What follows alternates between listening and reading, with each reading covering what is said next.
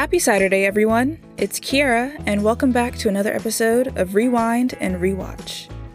Alrighty, so last week I said I would be taking this podcast a little bit more seriously, and for me that means engaging more on social media and uploading my episodes around the same time each week and having, just a regular schedule. The plan was to roll out some cool, Twitter posts and Instagram posts this week, but I fell off my roller skates and I seriously hurt my arm this week. I think it was a bad sprain. I never went to the doctor about it because healthcare is expensive in America. But I can finally move my arm around. I can form a fist. It still hurts, but it's slowly healing. And I'm just saying all of this to let you know, what's going on with me and how it affects the podcast. So here we are. But enough with that. Let's get into today's episode. So today, I'm talking about episode 6 of As Told by Ginger. Today's episode is titled Dare I Darren, and it was written by Emily Kapnick. Okay, so, funnily enough, I know I've been complaining about how we're not getting enough of Darren, and I've been waiting for him to have more of an important role, and we finally get a whole episode that's centered around him. And I actually don't care about it that much. I remember when I was first watching this episode, I didn't really care about it, and my feelings have not changed all these years later. Okay, but anyways, today's episode begins with Ginger and the rest of her class having to watch one of those awkward and outdated, health class videos. I hated those.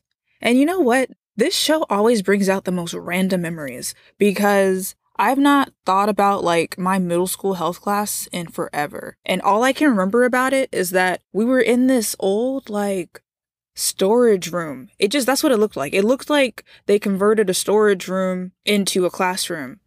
And we had one of those, old hunchback TVs, and we would just sit there and watch videos and write up worksheets about whatever we were watching at the time. But I say, as much as I hated my health class, I hated PE more. So I would always suffer through those awkward videos rather than do PE. Anyways, Courtney suggests that Ginger sits next to Ian Richton because according to her, movies are romantic, even in the context of a classroom. And for those of you who don't remember, Ian Richton is this guy that Ginger has a huge crush on. She mentions him in episode 4 when Ginger was playing Truth or Dare at that sleepover. Alright, we set up Ginger's stage for right now though. We're gonna cut to Carl for a second, and we're seeing him in his classroom for the first time. At least I think it is. And I'm pretty sure this is our first time seeing Miss Gordon, because I would have made a big deal out of it earlier. She's a great character, but we'll get more on her later. I love her a lot though.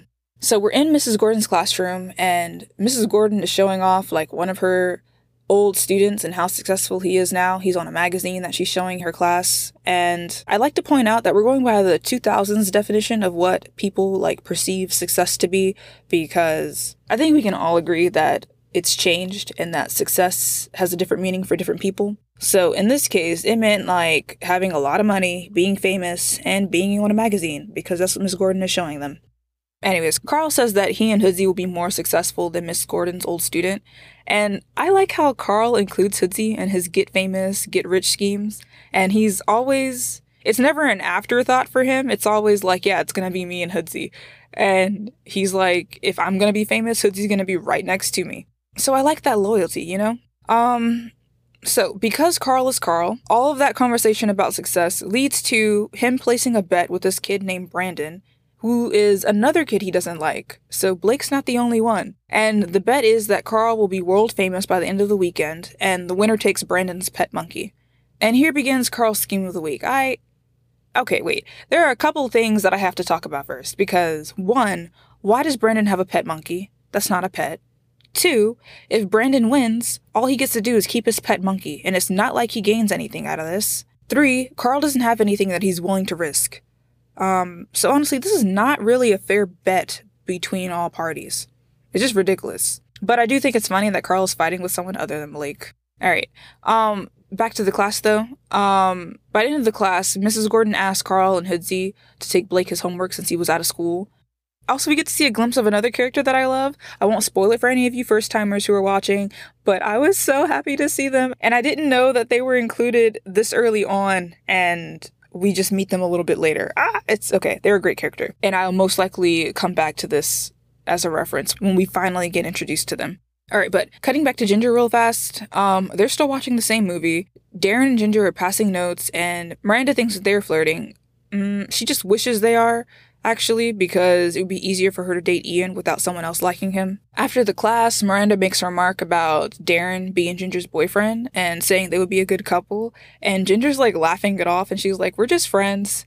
And Miranda knows what she's doing, though. She's trying to plant that whole seed and try to get Ginger interested in Darren so that she can have Ian Richardson all to herself and Ginger won't pursue him. Which is so middle school, because honestly, all it takes is that little nudge and people are like, oh, maybe this could be something. And it's really never anything, honestly. Cutting back to Carl, though, I really need to work on my transitions, I'm sorry. But the show just cuts back and forth between the two siblings and their storylines, so I just kind of follow that most of the time. So yeah, we're back to Carl and Hoodsey. They're walking up to Blake's front door, and they want to give Blake his homework, but they see a telescope on his front porch. It's a new telescope, it's in the package still. Carl gets the idea to use his telescope so that he can find a comet and name it after himself and become world famous over the weekend. And they want to hold Blake's homework hostage in exchange for using the telescope. But then Winston, the Gripling's butler, he answers the door and he tells them that Blake's in the hospital because he had his tonsils removed. And so Carl decides to forego the idea of holding Blake's homework hostage because he wants to borrow, and I don't know if you can tell, but those are quotations around the word borrow, because he just wants to take Blake's telescope while he's in the hospital since he won't know it's gone. But Hoodsey, he reminds him that they have a new toy code, and that's something that they came up with when they were younger. And that just means that they can't play with someone else's toy until that person has had the chance to use it, especially without asking. So Hoodsey is really like the conscience of their duo. I kind of consider this to be the second scheme in Carl's storyline. I feel like he has two schemes going on this week. One's the bet with Brandon, and then there's the scheme to get this telescope. So he has two things going on, I believe. Alright, going back to Ginger though, she has this weird dream involving her, Darren, Ian, and Miranda, and I remember not liking this dream sequence when I was younger, and I still don't care about it. But she wakes up to Carl, searching through her room and, destroying her room, searching for something. He wants stationery so that he can write to Blake. I would be so freaking annoyed if I woke up to my sisters destroying my room for something when they could just ask me. Later that day, they're at Macy's house, and this is our first time seeing Macy's house. And we only know it's Macy's house because of process of elimination. We've seen Dodie's house, and we've seen Ginger's house. And 2, it's confirmed later in the series, and so I just remember what it looks like. So they're at Macy's house, it's Ginger, Macy, and Dodie, and they're trying to interpret Ginger's dream, and Dodie finds something that says that the details of a dream don't really matter as much as what the person feels after the dream, and Ginger says that she felt happy. So they all assume that she has feelings for Darren, and honestly, they're just reading way too much into this dream, I think. So the next day at lunch, though, it's Dodie, Macy, and Ginger sitting down, and Ginger's being totally self-conscious and kind of a spaz about Darren right now. And while it's just the three of them, Macy points out that she's afraid of things changing. And I can understand that because I had a really hard time with things disturbing me and my friend group and our dynamic at school when I was in middle school too. So I understand the concern. And so yeah, that's what Macy's fear is that their little group changes and things are not the same anymore. And then Darren comes up from the lunch line and he sits next to them. And Ginger is being a total spaz about everything. Darren points out that they can all go to see this new movie because his brother Will works at the movie theater and he can score them some tickets. And Ginger is giggling unnecessarily and batting her eyelashes and her voice is higher. And Darren is you're being weird. And he leaves and he goes back into the lunch line for something else. So she literally just scares him off. Honestly, it's just a lot of cringing and it's embarrassment for her. Goodness. And then Ian comes up to their table after Darren leaves, and he's talking about the new movie coming out, and Ginger is completely unfazed because all her attention is on Darren. And Miranda is watching all of this unfold and is laughing about how gullible Ginger is, which honestly, props to you, Miranda, because this scheme of yours is working so far. But back to Carl. He and Hoodsey are in the hospital to visit Blake, and dude is asleep, and Carl jumps on him and is shaking him awake, all so that he can ask him about this telescope. But first, they're giving him fake sympathies and pretending to be friendly and buttering him up, and they think because Blake can't talk that Blake won't say no. But Blake surprises them and musters up the strength to scream no over and over. And so Hoodsey and Carl walk away. Carl's mad, and they're walking towards the nurse's lounge to wait for Mrs. Foutley, and they walk into the wrong room. And they go into this room where all the organs and things that have been removed from people are. And Carl is in heaven. He's like, oh my gosh, there are people parts in jars. Okay, going back to Ginger, though, they're at the movie theater. We see a whole line of people, and they're waiting to get tickets to this new movie. But then the ticket booth person says that the movie's sold out, and so everyone's upset. And then we see Ginger and Darren getting tickets from Darren's brother, and they have 2 extra tickets because Dodie and Macy end up not coming because they wanted to make it seem like it was more of a date for Ginger, so they decided not to come. And Miranda, she was in line, and she sees that they have 2 extra tickets, and Darren just offers them to her. And I think this is when I get my best, exchange from this episode. It's a poor one, but it still makes me laugh and chuckle every time I've watched it. So Miranda is just kind of surprised that Darren is offering her these tickets without wanting anything in return. And so she says, you mean I can just have them? And I think that's just a reflection of who she hangs out with and what she expects people that are normally around her to be like, and how you can't get anything without something in return. And that's just what her expectations are from people, I guess. So she's completely surprised that Darren doesn't actually want anything and is willing to just give them the tickets. And so she invites Ian to sit next to her. And I know I left that a little juicy, but we're going to cut to Carl real fast. And they're still in that whole body room that they found. And Hoodsey finds Blake's tonsils. And so they decide to go back to Blake's room and flaunt that they have his tonsils. And I think that's kind of gross, because why are you keeping someone else's tonsils? Probably the grossest thing in this episode. But they go up to Blake and they're like, oh, don't feel bad about us not having the telescope. We have your tonsils instead. And they feel like that's such a win. And they walk out of the room feeling like they won and accomplished something so great. But back to Ginger, they're in the theater, and it's Darren, Ginger, Ian, and Miranda. I just want you to envision that placement, because that's how they're set up in the theater seating. So Ginger's in between Darren and Ian, and then Miranda's on the end by Ian. And Miranda leans over Ian and is like, you know, Ginger, if it gets to a really scary part, all you have to do is hold someone's hand and it makes the movie less scary. Honestly, Miranda is not scared of anything. She's kind of fearless.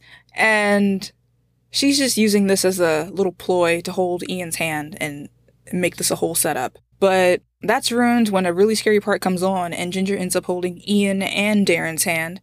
And Miranda's like, what are you doing? And then Ginger's like, I don't know. And then she runs out of the movie theater. And Darren runs after her.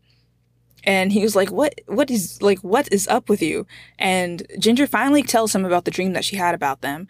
And she tells him about how people have been making comments about them being a couple. And then they just sit down and have an honest conversation about what they are to each other. And they both agree that they're just really good friends. Best friends. And I like the honesty that they had going between them, and that they were able to fight through people's noise and comments and whatever, and just understand what they were to each other.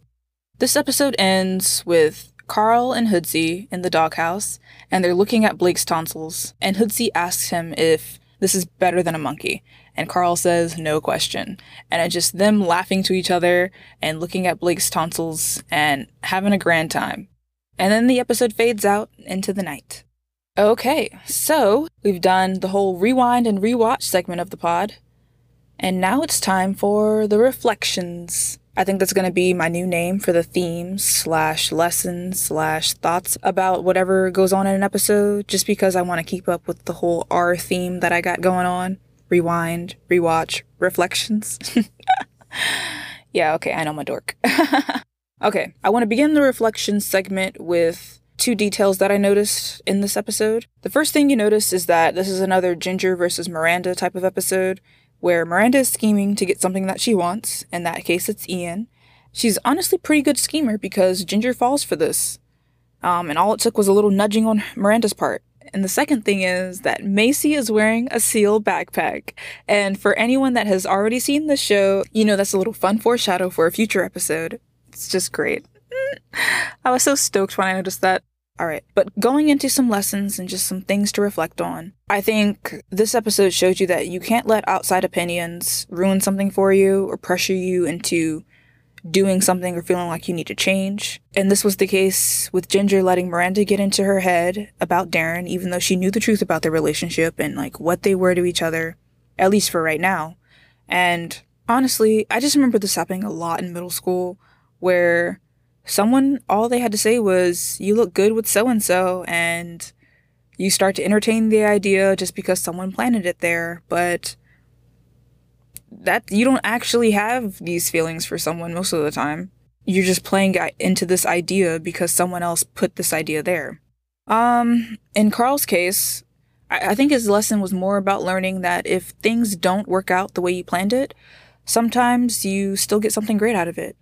So in this case, he set off to be world famous and win a monkey by the end of the weekend, but instead he got Blake's tonsils, and for him, that was gold. But for us, that is gross. I also think that another important thing to remember is that being famous doesn't equate to being like the greatest thing or winning. Because as soon as Miss Gordon started talking about her like famous student, Carl decided that he was going to be even more famous. And I know we have a lot of times where Carl is trying to like do something to get famous or get rich, but him saying that he wanted to be even more famous than just this particular person was just because Mrs. Gordon was kind of showing off one of her old students. I think it's important that we know from an early age that fame should not be the only goal in life. I mean, it's fine, but I think being happy is more important. And I think in the end, he realized that because he didn't get to be world famous and he didn't win the bet and get a monkey, but he was the happiest looking at Blake's gross tonsils. So for him, that was a win.